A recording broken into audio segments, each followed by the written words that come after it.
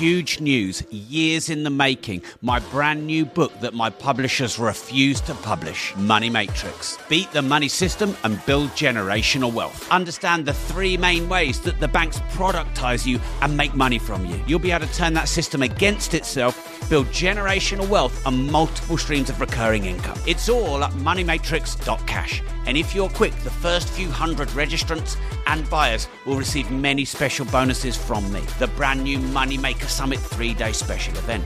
Meet me at a champagne reception. Meet me at a multi-millionaire networking dinner. Go now, moneymatrix.cash. This is huge.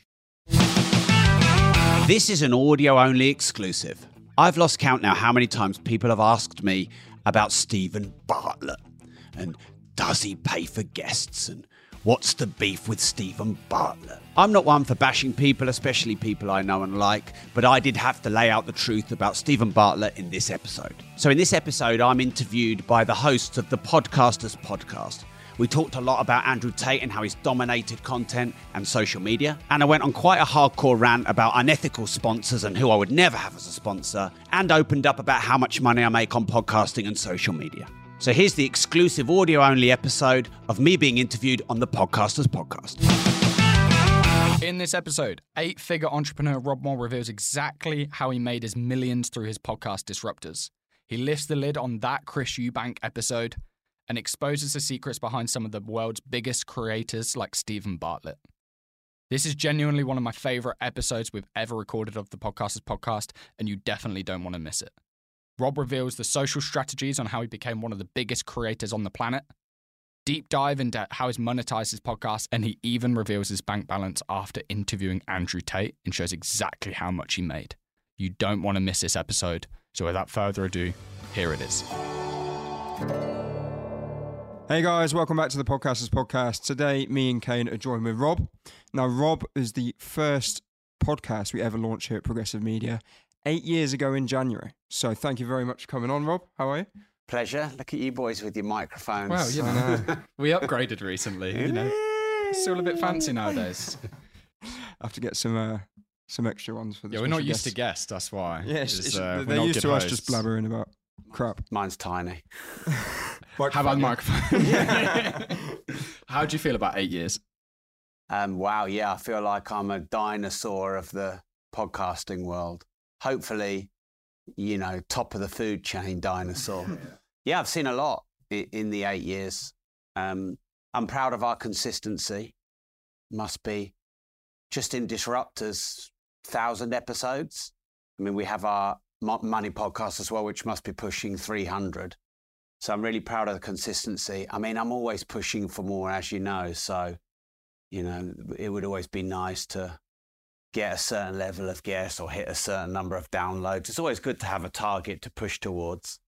But the game's changed as well. You know, if you think about when I started podcasting, there was no TikTok. Instagram didn't have all the reels that it does now. Facebook doesn't have the reels. Your show was very one-dimensional. You know, you would do your audio, you wouldn't do video and YouTube with it. So, yeah, the content game's really changed. Hopefully I'm going to learn a bit from you boys. Oh, yeah. Maybe. Fingers crossed. One or two things, we'll see. I'm very proud to say this episode is sponsored by AG1. As you know, we're more than 1,000 episodes into Disruptors, and I very rarely have sponsors. I'm really choosy on sponsors, and I only pick people that I love myself and I use myself. I have turned down loads of sponsors, but personally I've been using AG1 for nearly 14 years myself before we ever did a sponsorship deal with them. For me, AG1 really helps with my mental focus, clarity, and overall well-being. As someone who's really freaking busy and can't always sit down and eat 1 million vegetables in a day, knocking back a big pintful of AG1 in the morning is perfect for me. Of course, health is wealth, and I'm in my mid-40s, I'm realising that more and more. So if you'd like to try AG1 yourself with a special exclusive offer that I have for you right now, go to drinkag1.com/disruptors. That's drinkag1.com/disruptors and get a free year's supply of vitamin D3, K2 and 5 travel packs with your first purchase on me. So one more time, that's drinkag1.com/disruptors. AG1, thanks for sponsoring the show. You are legends. All right, so hundreds of thousands of subscribers, millions of views. millions in revenue. What is the goal? How do you keep yourself motivated after 8 years? Yeah, well, 1 year we hit 200 million downloads and views in a year, which, you know, for a boy from Peterborough, felt pretty good. It's difficult with being driven by metrics because, like, if I get too obsessed about metrics, it sends my emotions all over the place. You know, you have a viral video and you walk like you've got two big microphones like that. And then when you know the algorithm's not really liking you, or you've got a shadow ban, or you're demonetized, because these things happen from me to time because I'm quite vocal. It can feel a bit bleh. So really, all I should think about is the impact I have on people. I mean, obviously, I want to be able to finance a nice lifestyle, and I want to be able to grow this business we have here. But, you know, I'm thinking more about impact now than income. I love it when I did about 15 one-to-one calls in the car last week, and so many people right now are overwhelmed. It's just a massive confusion. There's so much opportunity, but so much confusion. And for me to say, no, move that away, and that away. What do you know more than others? Or I launch a membership site on that and launch a podcast on that, and then do daily Facebook Lives, and then repurpose them onto Instagram and TikTok. Just do that an hour a day, and all of a sudden, you know, your life can change quite quickly. So, yeah, more about impact for me than income. So your goals have changed over the 8 years. What about your actual approach to the content and how you do it? Do you feel that with the likes of TikTok, YouTube, the way you approach recording podcasts and creating content's changed? Oh, yeah, it's changed like dramatically. And I must admit, I have like mental aikido about this, because I love long form, and I think it takes time to warm up in content. I like 2-hour kind of episodes where you can really go deep. But now the world was and everything's so highly edited. And I mean, you've got to change with the times. So I would say I think content has got a bit more empty, more distracted.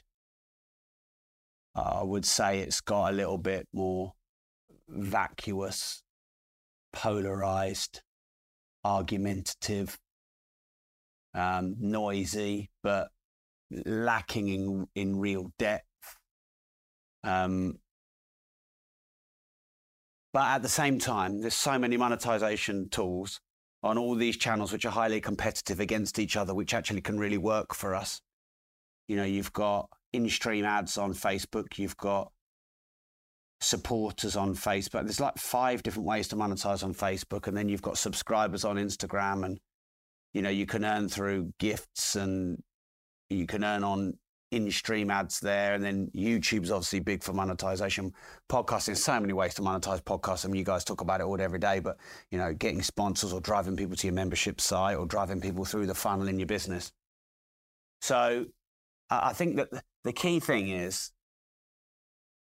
probably knowing what your specific but vague niche is. So mine is business, entrepreneurship, money. Help start and scale up entrepreneurs make, manage and multiply money. Get your tax bill down, get your income streams up, build multiple streams of income, cash in on the crash. So you could say, well, that's quite specific, but you could also say that's very broad. I mean, you know, I imagine 500 million people would be keen on that. So get clear on that.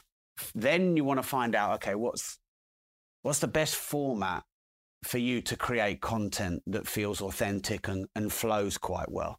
Me sitting in this studio doing, you know, really short form content, I find it really hard, but just sitting down and chatting and being interviewed and getting good questions and being challenged, I could do that all day. So let's say my favorite form is like long form interview. Then work out how to take the best bits and turn one piece into 50, and then just you've just got to be prolific on social media.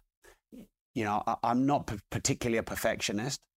And that has its downsides, but one of the upsides of that is I'm prepared to try stuff. You got to test titles all the time, test thumbnails all the time. You've got to be really fast. It's the quick and the dead. So I don't really know if that answers your question. I don't even know what the question was. So around but I've got all day. Yeah. Around how your content's changed your approach. So that does kind of answer it. I get the idea that now you say you like these deep conversations, but sometimes you might ask a question thinking that'll make a good clip, or thinking about the end result when you're actually in the situation. Yeah. So, yeah. Like if I had my way on my podcast, I'd talk about business, entrepreneurship, success, routine, dealing with the struggle, dealing with all the demons in your mind. But they're not, when we look at our TikTok and what goes viral, and I interview someone like Katie Hopkins, I ask her, how many genders are there? And that'll get 17.5 million views. And for me, that's not particularly artistic or deep or meaningful. You know, it's a bit triggering and a bit gimmicky. But, you know, because I've interviewed a load of very famous people and I have these deep discussions about being an algorithm whore and then your true art form. What do you want to do that makes you feel authentic and you love your life and you're passionate about it and you have deep and meaningful connections? Is your art form. But there's no point spending hours and loads of money doing that and then no one watching it. So also, what newsjacking can you do? You know, I've been doing a lot of lives on this Russell Brand case and it's just been going wild. And sometimes I think, you know, I don't want to seem like I'm just sort of jumping on the Russell Brand bandwagon. So I've got to try and be creative in jumping on titles and themes that everyone's talking about. I ask these car guys all the time about what's the most nicked car. And they talk about the Range Rovers being nicked in London. And it just guaranteed 5 million views. And I'm thinking, yeah, you know, this isn't changing the world, this content. But if people want it and you've got education and you've got entertainment and sort of as an entrepreneur, finding where you fit in that edutainment, where's the middle line? Because I don't want to be gimmicky. I want to be credible, but I want to be seen by 1 billion people. I guess ultimately you want those short form clips and those viral clips to bring people in that will then consume the deeper content. So you bring them in with not gimmicky, but the stuff that maybe isn't what you want to talk about, but it will get views. Sell your soul, 10% of your content. For them to come in, okay, now actually listen to the podcast in full, get more of a deeper meaning out of the content. Yeah, well, if you look at someone like Andrew Tate, you know, he has his core message, which might be, you know, work hard, don't be a bitch, you know, take full personal responsibility, making money is easy, being an entrepreneur. But then he'll talk about anything and everything. You know, he'll have him and a female and they'll have like a flirt off. And he will just talk about anything and everything. And I think 15 years ago, that would have been too scattergun an approach to build a business. But now I think you want to have your core message and you might just decide 70% of your content is on your core message. And then 30%, just talk about anything and everything. Go on different types of shows. I went on the Sinners podcast. I saw some clips. I had to ask him to take some of that down. And really? Just because I just overshared. Doesn't sound like you. Yeah. I remember Tino editing it and she was laughing. I was like, what are you laughing at? And she showed us the clips. I was like, oh, that's different. Yeah, because the thing is, you can always delete it. Yeah. You never really know where it's going to go. So maybe 30%, you give that bit of freedom to, as long as it's a good return on my time invested, I'm not really too selective on the type of podcast I'll go on. I want to reach a new audience all the time. You never know whose life you're going to change. I think sometimes people are they get in their own way and they get a bit stuck and this is my niche and I've got to be really clear and got to be really specific and got to be really focused. But because of that, they don't put enough volume out. You just got to have conversations and be creative and chuck it out there. Continually, though, look at your analytics. Look at your click-through rates on your thumbnails or your headlines. Look at the retention, and see where you get the big spikes and the big drops. Get into the comments and talk to people and find out about what they want. I mean, someone I interviewed, Rich Cooper, he's called Entrepreneurs in Cars, and he was, that's his entrepreneurship in cars. And now all he's talking about is dating and women and don't get married and don't get divorced and all this high value man and alpha sigma male stuff. And I'm sure even he's thinking, how the fuck did I get over here? But he gets in his comments, he has a look, he sees what people want, and all of a sudden, and it's grown him pretty big. But you've got to get that balance right, where you don't want to feel that you're so far left field that it's just not authentic to you. But that you need to allow yourself some experimentation, especially if you're quite a creative person. Like, I don't mind following some formulas, but I don't like being shackled. I want to have some freedom of expression. With your rebrand, so you went from Disruptive Entrepreneur to Disruptors. So I'm assuming part of that is you started interviewing people that weren't just entrepreneurs, mainstream celebrities, athletes. Is there part of you that feels like you moved because there's an addiction to those views? You look at the analytics, you see what works, because some of the more nitty-gritty, hardcore business stuff works great in my membership site, works great in my events, but not as well on podcast as interviewing an Andrew Tate or Katie Hopkins. Do you feel like you're a victim of that a little bit, of pivoting to where the views were? No, actually. I mean, I'm very self-critical, so I'll happily critique myself honestly on this show. But the real reason I went from Disruptive Entrepreneur to Disruptors is because I really liked some of the fascinating guests that I met and some of the open, expressive, interesting conversations. And I didn't want to be hamstrung into millionaires and billionaires and how many dragons can you interview on Dragon's Den. And in the end, you end up sweating quite a lot of content where you'll end up just, in the end, saying the same thing over and over. So, no, I went wider. One, because I wanted the freedom of expression. Two, because I thought I could get some interesting left field and quirky guests. Because I do like surprising my audience, and we've had some sort of quirky, interesting guests, which aren't always the most thorough, hardcore, deep and intense content, but they're very entertaining and people talk about them a lot. So it was for breadth and expression. I mean, sometimes I think if I'd have stayed Disruptive Entrepreneur and just interviewed millionaires and billionaires, maybe I might be more successful, or I might, shoulda, woulda, coulda, yada, yada, yada, who knows? But no, I'm not really that much of an algorithm whore.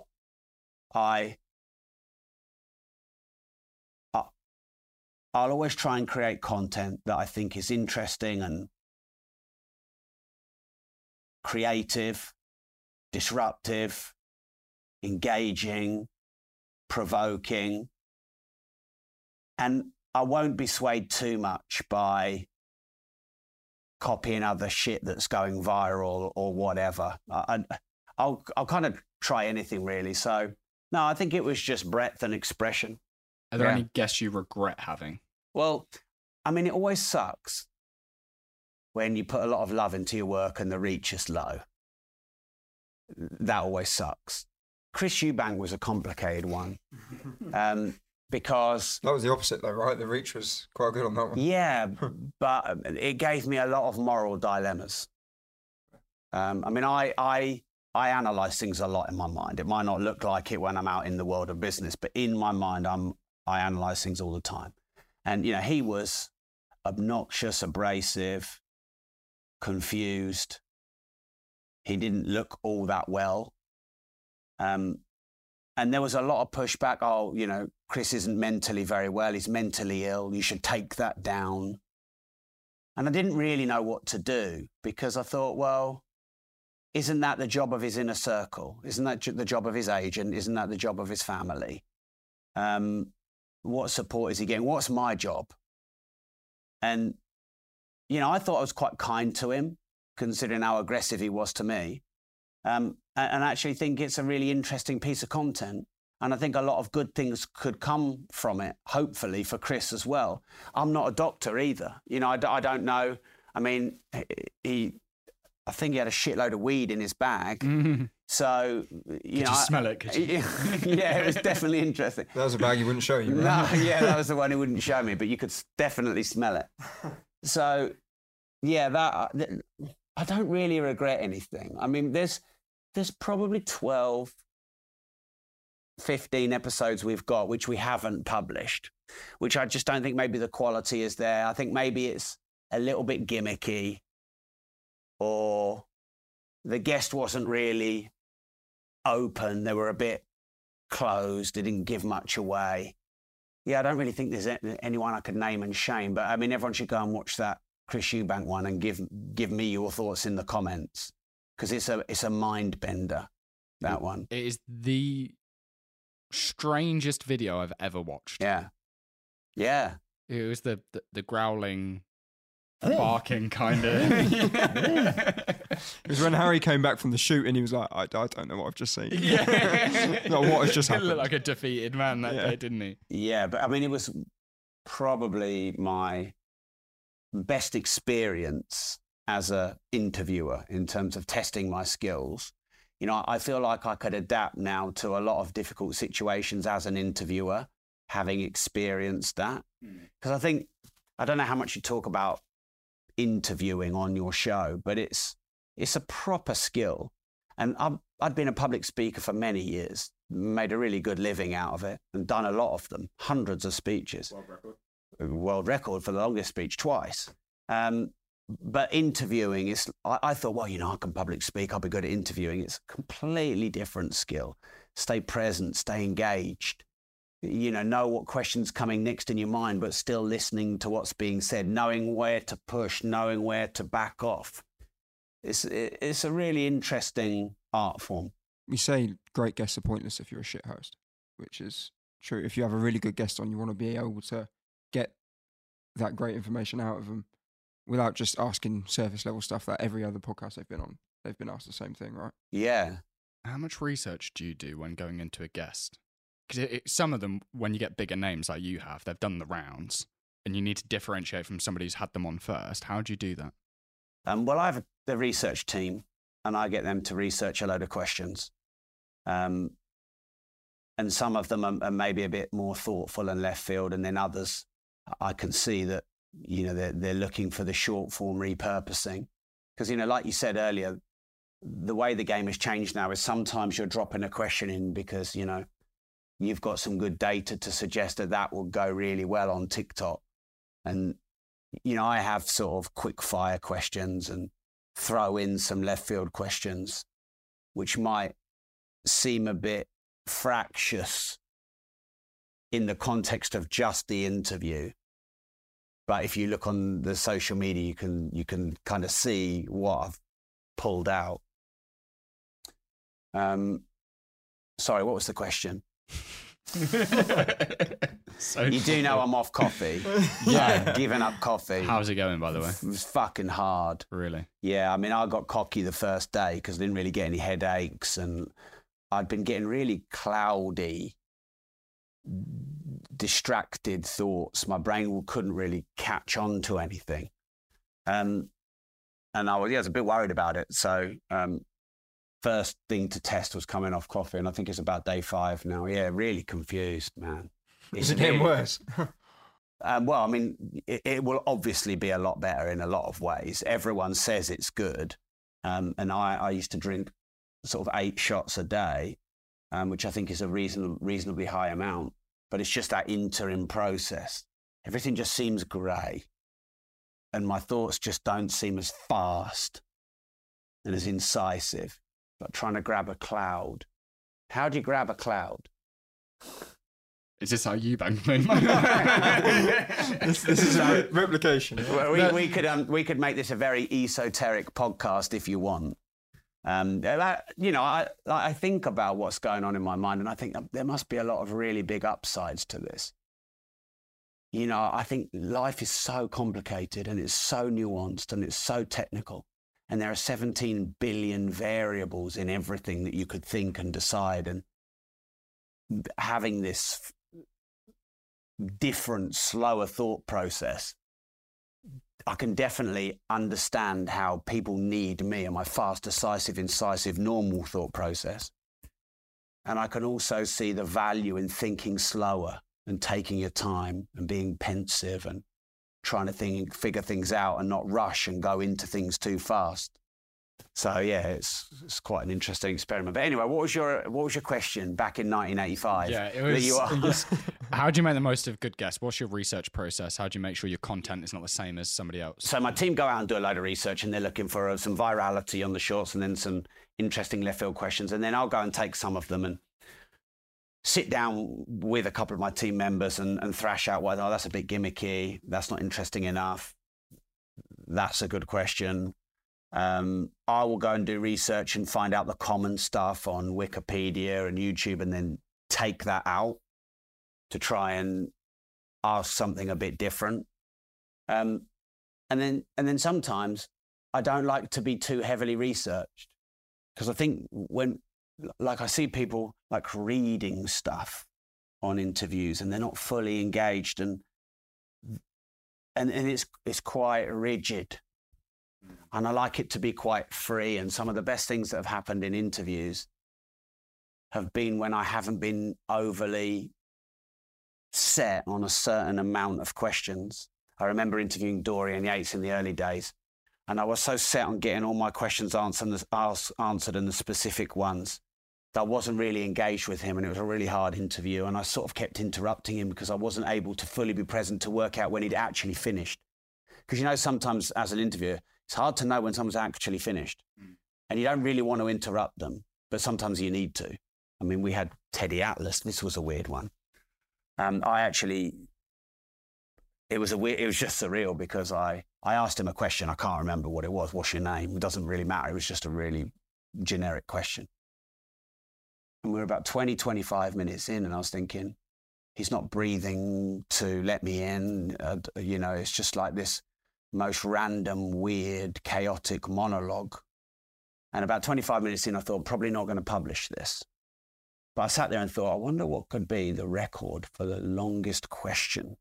And I just sat and listened to him. And after about an hour and 15 minutes, I just said, so that's it, time up. And he was like, oh. And I asked one little intro question, and he just gave an hour and 15 minute, like, diatribe monologue of nothingness. If you were to do that again, would you have interrupted him? On Zoom, it's really fucking hard. Oh, it's the delay. I don't like Zoom, really. I mean, I do them only because I have to. But yeah, there's the delay, and yeah, it depends where they are in the world as to how good the connection is. Yeah, so we haven't published that yet. I don't know what we're going to do with that. Maybe one day we will, but yeah, that was on another level of weird. Compilation of Rob's worst interviews. Yeah. That sounds like it'd be great to watch. Yeah, I'd enjoy that. Tell me about Andrew Tate then. Do you reckon that was good or bad for your channel? Well, I mean, everything has upsides and downsides too. So to say good or bad is nuanced. Makes a great clip though, doesn't it? Yeah, yeah. So what was good was he blew our channel up. We earned 37,000 in 1 month from his episode. It was really good for monetization. It got tens of thousands of new people to see us. Yeah, the channel was on a roll because we had Chris Eubank straight after Andrew Tate. And then I think we had Katie Hopkins. And it was just, we were just on a fucking roll. And so it was a great moment in time. Everyone was talking about it. I, you know, met a lot of really interesting people through him and that episode. Down millions of views across all media, who knows? But it really hurt our TikTok channel. The videos kept getting banned. We got our main video got a demonetization. I think I don't know. I mean, what they tell you and what actually is true, who fucking knows? But So it flew to like 1.5 million and then just died and just stopped. And it probably would have been at 6 to 8 million by now. And it's probably stuck at the main one. We've got other edits that are more. We've got other edits that are 3 million, 2 million. But yeah, it really hurt a lot of our channels. I mean, I'd do it again. I'm already agreed to go see him in early December. I'd do it all over again. I think he's a fascinating human. I mean, I think a lot of people are very principled and judgmental. I'm not really. I'm relatively open to listening to people. And I think you can't exist in your own echo chamber and this is right and this is wrong. You've got to be open to hearing other people's viewpoints and ask them challenging, difficult questions. So there's probably not that many people I wouldn't interview. We've interviewed David Icke. We've got Katie Hopkins round 3 coming up soon. Obviously, Andrew Tate round 2. I don't mind going to these controversial guests. It pisses people off as well. You know, you lose some clients and people get really fucking principled and uppity. And that's fine. They've got their own reasons for that. But yeah, Andrew Tate's in one of our top 5 all-time guests. If you look at all the things around it, the virality, the metrics, the monetization, how many people were talking about it, he's right up there. It was perfect timing as well, right before he went to prison, wasn't it? Yeah, it was. Right at the peak. Yeah, kind of I mean, he's just been on Piers because I've been talking to him for months since he's out. He's just been on Piers and he said, look, I've got to do that, but you're getting an exclusive and I'm going to go hard on. He believes he's not really been fully able to express himself. He's been sort of straight-jacketed because of all the stuff that's going on with his lawsuit. He says he's pissed off with himself and he wants to come and be able to say everything that he wants to say. And he says he's given me a good exclusive on that. So let's see. That's exciting for you. Well, let's see. I'm sure clips. it'll go wild and I'm sure it'll fuck up all my channels as well. I'm going to need to give you guys a lot more money. Is this just once a year? We're going to have to like pull you out of a shadow ban. Yeah. Rob's banned again. Yeah. So that's inspired me for this question, right? Because we often get people say the biggest benefit of podcasting that they didn't expect is the relationships they've built with the people they've had as guests. Now you're over 1,000 episodes in, nearly 8 years. You must have had some really, really big either business deals or relationships from your guests. What are some of the highlights in that sense? Some of the best relationships you've built with people that have been on your podcast? Yeah. Honestly, in the early years, I wasn't very good at that. And I just let my team do that. You've got quite a big team here. And I have a lot of things going on. So I would let them do all of that preamble and communication. And now I make a thing whereby I'm going to make sure we swap phone numbers and I'm going to stay in touch. I mean, it usually ends up costing me a lot of money. So when I had Carl Hartley on my show, I bought a 1989 Porsche 911 Turbo that cost me 125 grand. It's expensive. The podcast was free and I paid 125 grand for the car. It's good fun, all that. Yeah. Then I went back for a round 2 and I bought an Audi RS Q8 for, 109. Bet he's begging you for a round 3, isn't he? Yeah. Yeah. I've got a lot of really amazing people in my black book. I don't really push hard to ask them for stuff because I don't really need it. Yeah. And I like to be quite discreet as well because, if you brag about all these things you do with all these big celebrities, they just feel used and I don't want them to feel used. But yeah, I got invited to go to the Mercedes Formula One factory. I always get invited to all these Alexander McQueen special events. I got an Access All Areas pass to this big rock gig that we went to. And these are all, guests that I stay in touch with. There's some quite cool things. They take me to the Cannes Film Festival and you get schmoozed up a bit. Yeah. But I want to be respectful and, I don't really like how people use celebrity names to make themselves look better as a gimmick. I want to build quite long-lasting friendships. So would I if I was getting invited to all of those places. Yes. You don't take me anywhere nice. I want to go to the F1. All right, let's go to money, as when somebody says money, I think of you. What's the most amount of money you've made from a single video? Well, that's difficult to say, isn't it? Because of all the different channels that you repurpose it on. And then where do people go from that video into what verticals and funnels that you have? So if you're excluding funnels, because that's hard to track, you're just looking at partner programs, YouTube revenue, sponsorship, stuff like that. I mean, the Andrew Tate one was about 37,000 we made in that month. Facebook is usually about 10 grand a month. TikTok, about 6 grand a month. My sponsors pay anywhere from $6,000 to $135,000. The membership site off the back of it does anywhere from sort of 55 grand a month up to, I think, 215 grand in 1 month was our best month.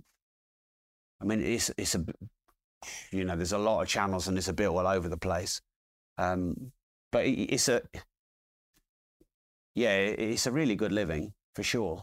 So you've just named 5 income streams, and you said even within Facebook there's sort of 2 or 3, and TikTok are bringing out more. They've got the partner program, but they've got Shop that you could eventually utilize, or payments from lives. And we haven't even mentioned your training business, which is where you get a ton of leads come in from your content, all of the books. So you're up to sort of 7 income streams. What would you say on an average year you'd be taking home from the brand? Oh, they're so entwined with each other. If you got Rob.team as a membership site, so many of those people then go on to spend thousands and thousands on, say, courses, etc., which then makes it so hard to track. This year, we'll probably do about 23 million in sales from the training business, something like that. I would probably say, and this is a bit of a stab in the dark, and even if I got all the profit and losses up, it's still so, well, you know, Kane, it's so intertwined. I was looking at data yesterday, and my content might have made Progressive Success £375,000 here or £425,000 there. For introductions it's made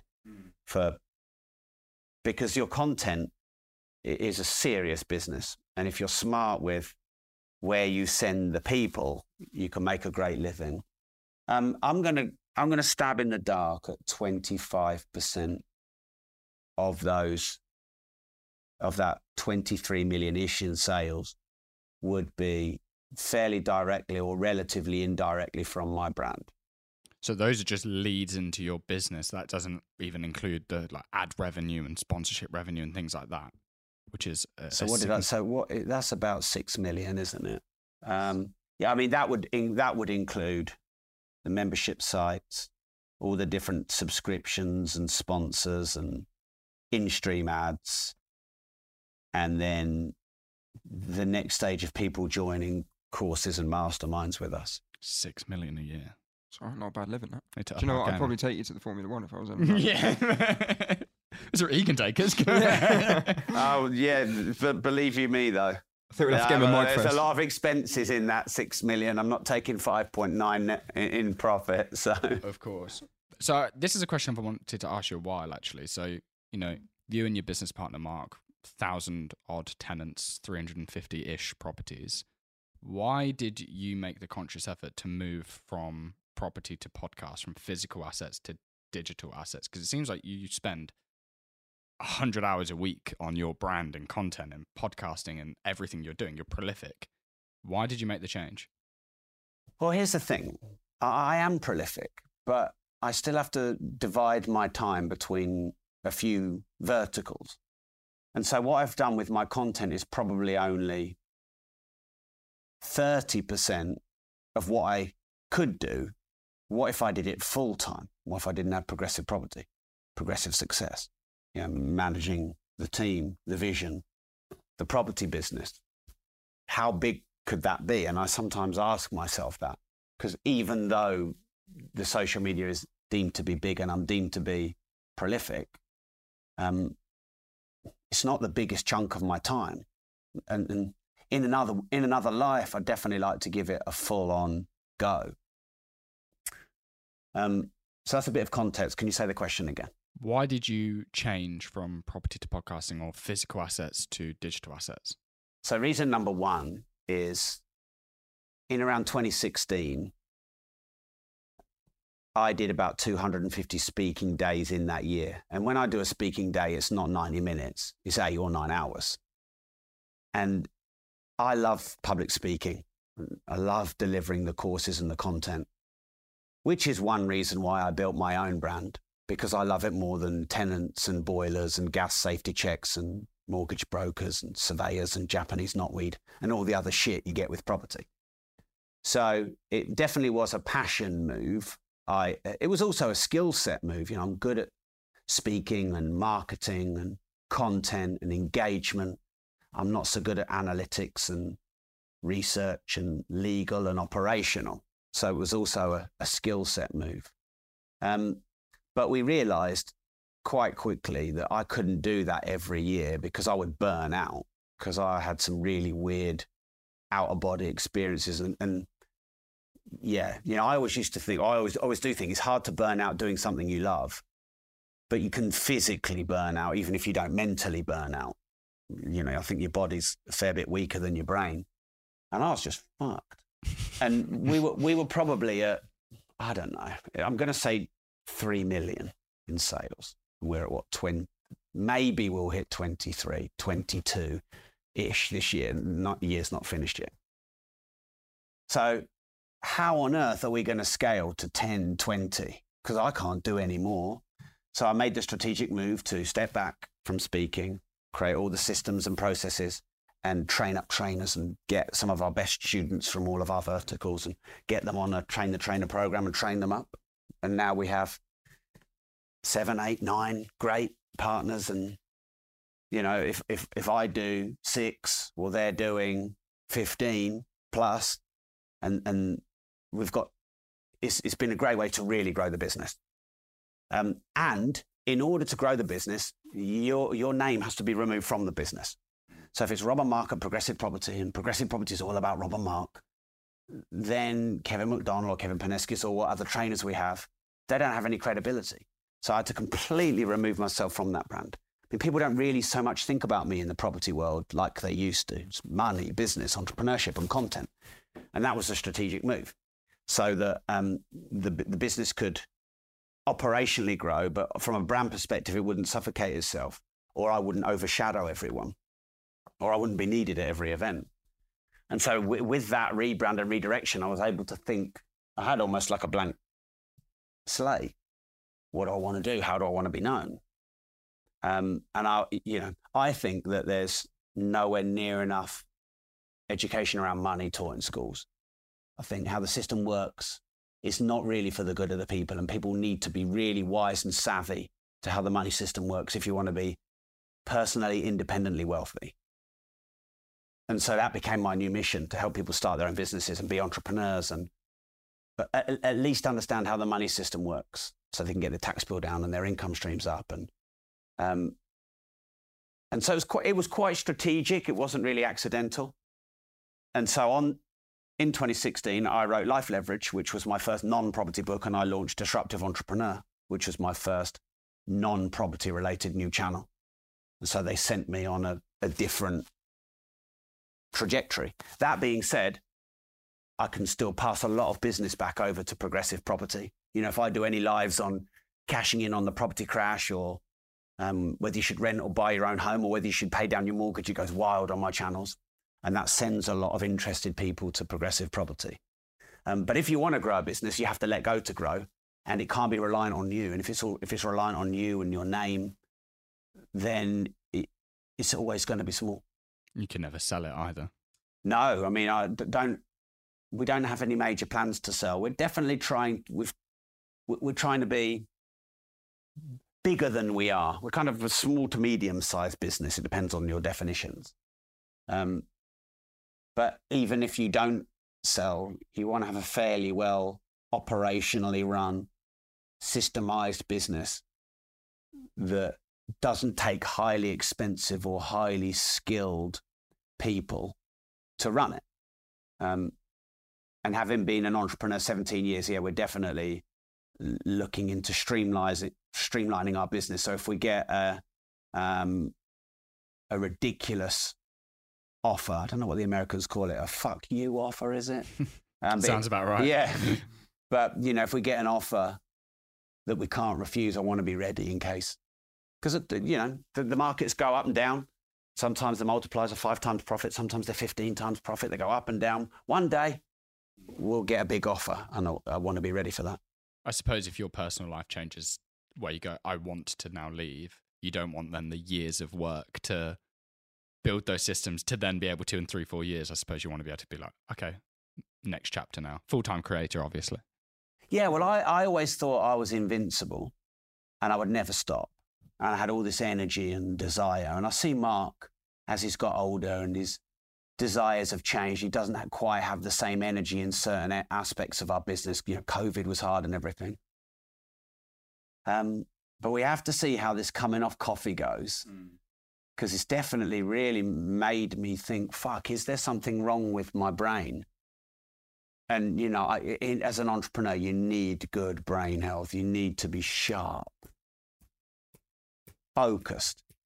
And so, yeah, I'm 44. I feel young. Maybe that's a problem. I feel younger than I actually am. But yeah, you probably do. I mean, look, I've got loads of money stashed here, there and everywhere. I'll be fine for many lifetimes. But still, at times I've moved away from the business and I've seen it wobble.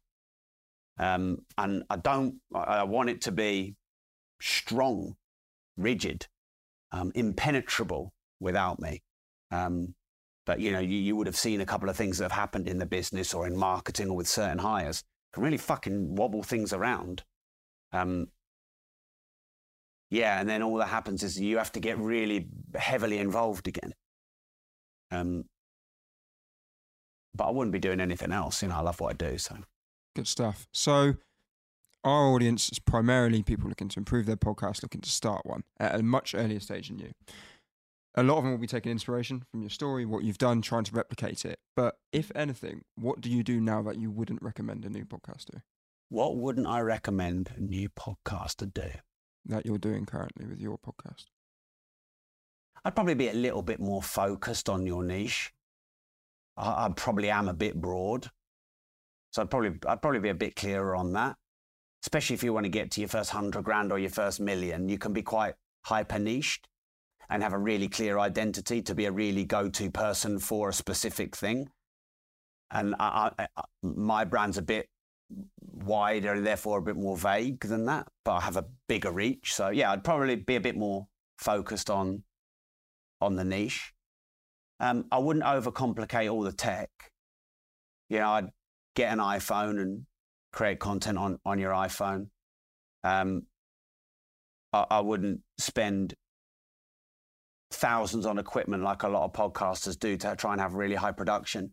Probably try and get a good agency, an agency that can manage all the hosting, uploading, editing, show notes, all this stuff, which is necessary but time consuming. Because you should be focusing on creative content, how to go viral, and how to get more content out there. The thing with content is it can stay up for quite a long time, and you've got this quite wide web.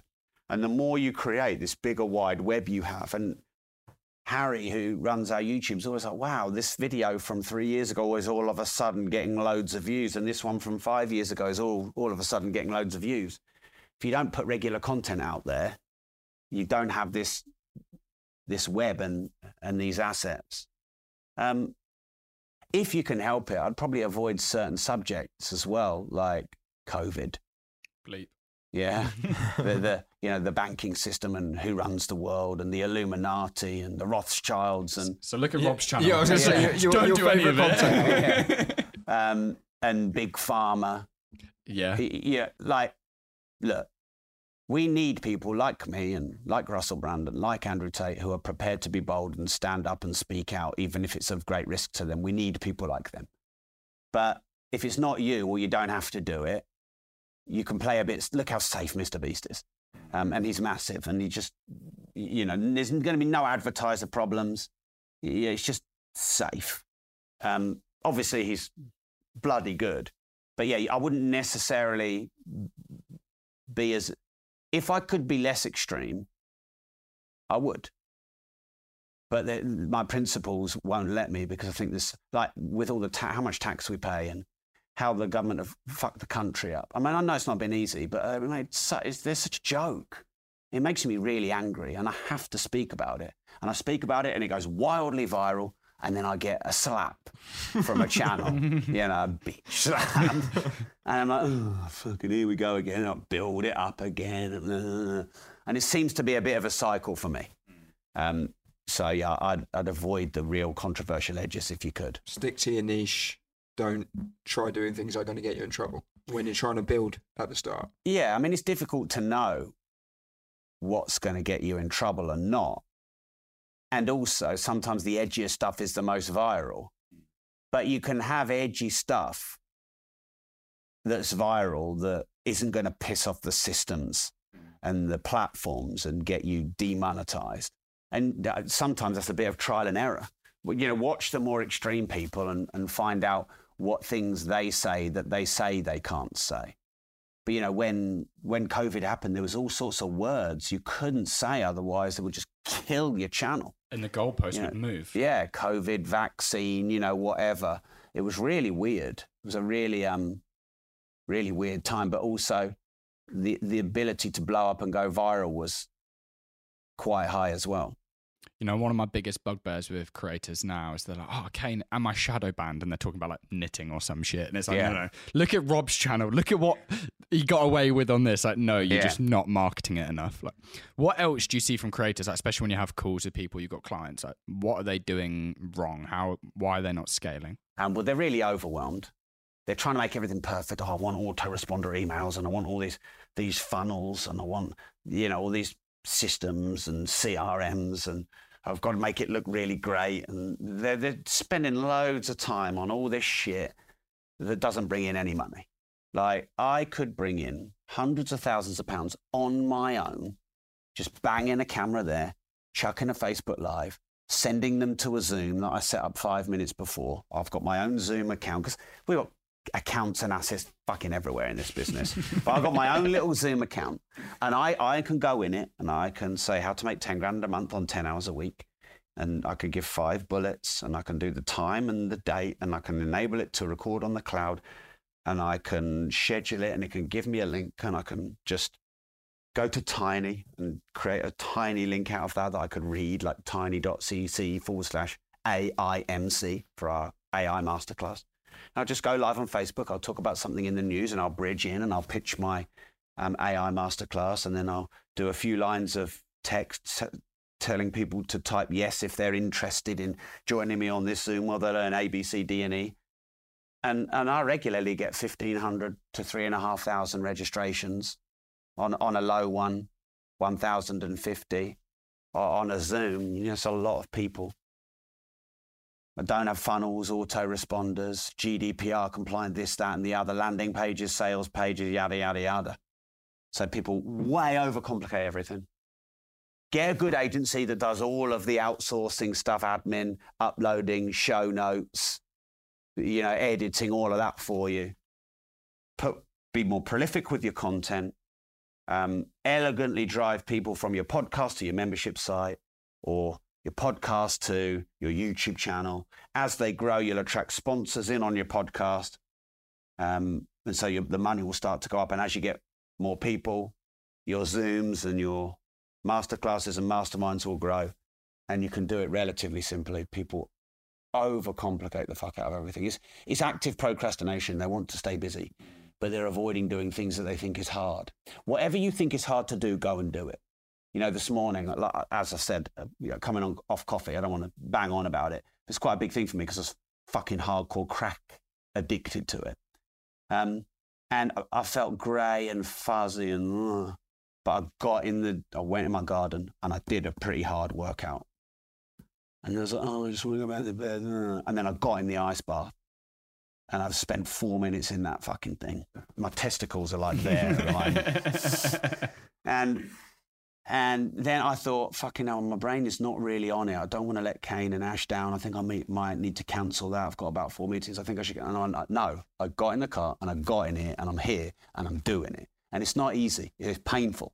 And I'm like, fuck, how am I coming across as the normal sharp me? I don't know, but I'm doing it anyway. And that's what people have got to do. Just fucking go live and talk. Like have a few notes just behind the phone there. So because I don't just go live and go, wow, and genius comes out.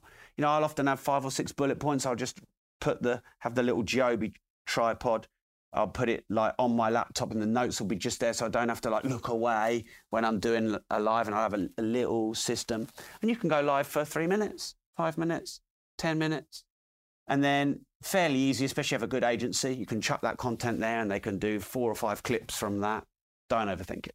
There you go, guys. Secret to being a millionaire. Cheers, Rob. 3-minute Facebook Lives. Yeah, that's all we needed. All right, so I've got one final question. What creators don't you like? What's your beef with Stephen Bartlett? Because I know he's messed your podcast about a little bit. I respect how much energy and resource and money and focus Stephen Bartlett has put into the Diary of a CEO. And I always like to champion successful, proactive, productive people. We had him on our show a good while back. He was great and friendly and let's do this and let's do that and let's connect and come on my show. And then he just fucking blanked us and that pissed me off a bit.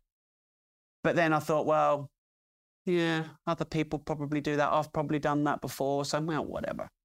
And then, you hear him doing the round saying he's never paid a guest. When I know for a fact, he pays guests big money. I know this for a fact. I've had a dozen people who we've either tried to get on this show and have said, well, Stephen Bartlett paid us X cubed.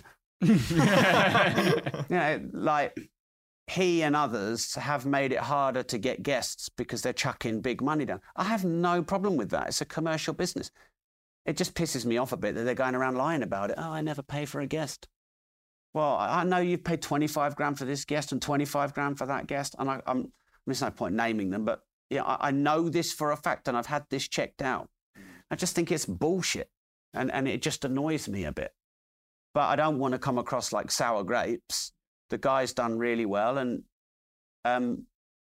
fair play. Just cut the bullshit. That's all I'd say. But I don't think there's really any beef.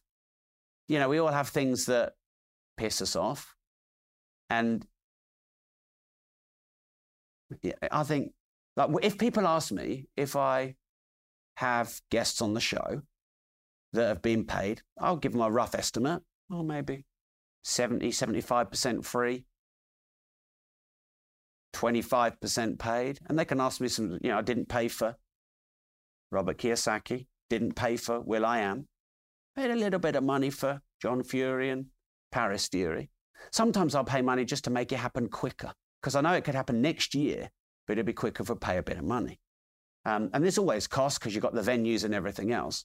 And I like to feel like I'm quite open about that. And he's not. It just pisses me off. I like authenticity, isn't it? Yeah, and I like the fact that you call it commercial business because I don't think a lot of creators do. It's like, oh, I want fame, I want followers, I want the money, but they won't invest in it.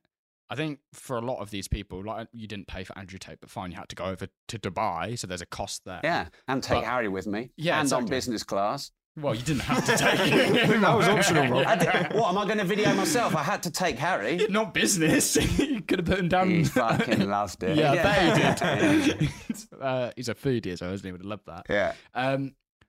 But you got 30 grand back in the first month, and then whatever the long tail of those videos it can potentially produce. So it's money in, money out. And I think more creators need to look at it as an expense like that. And Mr. Beast, everything he makes from the sponsorship gets put into that video to make the biggest video, and then an investment. So we have a little rule in our brand disruptors whereby all the sponsorship money we get, I'll reinvest back into the guests.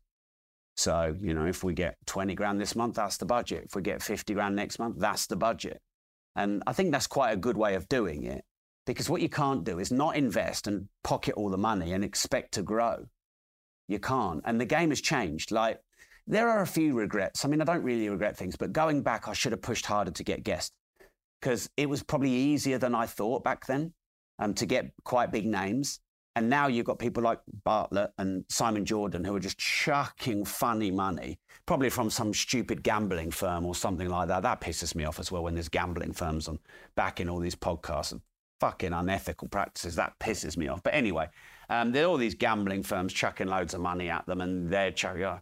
You know, we've had some guests that I would regard as relatively C-list, $5,000 and 10 grand, 15 grand. I'm like, fucking hell, I'm in the wrong business. So the game has changed, and it's not like you have to put your hand in your pocket for every guest. Like you said, Katie Hopkins, no fee. Andrew Tate, no fee. David Icke, no fee. will.i.am, no fee. Macy Williams, no fee. Robert Kiyosaki, no fee. Great guests. Yeah, big names. Big names, no fee. But you have to work to get them. So you want to be creative and persistent. But sometimes every now and again, dropping a bit of money for a good guest, which you might be able to use for your own marketing purposes, I wouldn't dismiss it. Can you talk to me about the handwritten letter? Yeah. So people don't throw away handwritten letters. And you get a load of mail and you chuck it in the bin and you get a load of spam on your emails and messages and it annoys you. But if you get a handwritten letter in a nice blue embossed envelope, written almost in calligraphy, with a wax seal and smells like lilac. Are you going to chuck that in the bin? No. All right, maybe I'm going a bit heavy on what we actually do. Got a big disruptor stamp at the bottom right. So we've been handwriting letters to get guests, and you get really good engagement getting guests with handwritten letters. Now what I do is I offer my community, I pay, I think, £5 a letter to my community who've got kids with neat handwriting, and I outsource the letter writing to them, and then one of my researchers finds the addresses. But yeah, we've got quite a lot of good guests from letter writing. It's just how scalable can you make it? How many can you write? But, you know, if you could get your kids doing it and pay them £2, £3, £5 a letter, whatever you think, you know, you might get 20 letters a day done. You know, what's that in a year? How many guests are you going to get from that? And, you know, guests are pitched all the time. So things that are different and innovative and make them stop and think, you know, this is how you stand out. Very disruptive of you. There you go. Actually, I would need to get a Disruptor's wax seal. There you go. That's Christmas what we need to get. The list. Yeah. Have you ever had a response? Do you get a lot of... Yeah, we get quite a lot of responses. I mean, I have a whole team that deal with the incoming, so they don't personally come to me. Yeah, we've got lots of great guests from the show. I remember Noel Clarke. He was like, the letters just got me. I remember getting a reply from Vivienne Westwood, David Attenborough, all sorts of interesting people, yeah. Did they write back? Yeah, I mean, David Attenborough has declined me like 3 times. He always writes a lovely flowing letter like this. Nice. And it's like, I don't like getting rejected, but I love getting rejected by David Attenborough. Have you framed it? Yeah, keep the rejection letters. Are you coming up with another way to try and get him? Fourth time lucky. Yeah. Well, I mean, he's doing well, isn't he? It's like 95 or something. Yeah, I would love to listen to a podcast with David. Yeah. I wouldn't even care what he's talking about, just his voice. Yeah, I'd love to have him on, but keeps telling us no. Well, Rob, thank you so much for joining us. I appreciate it. Pleasure. Thank you very much.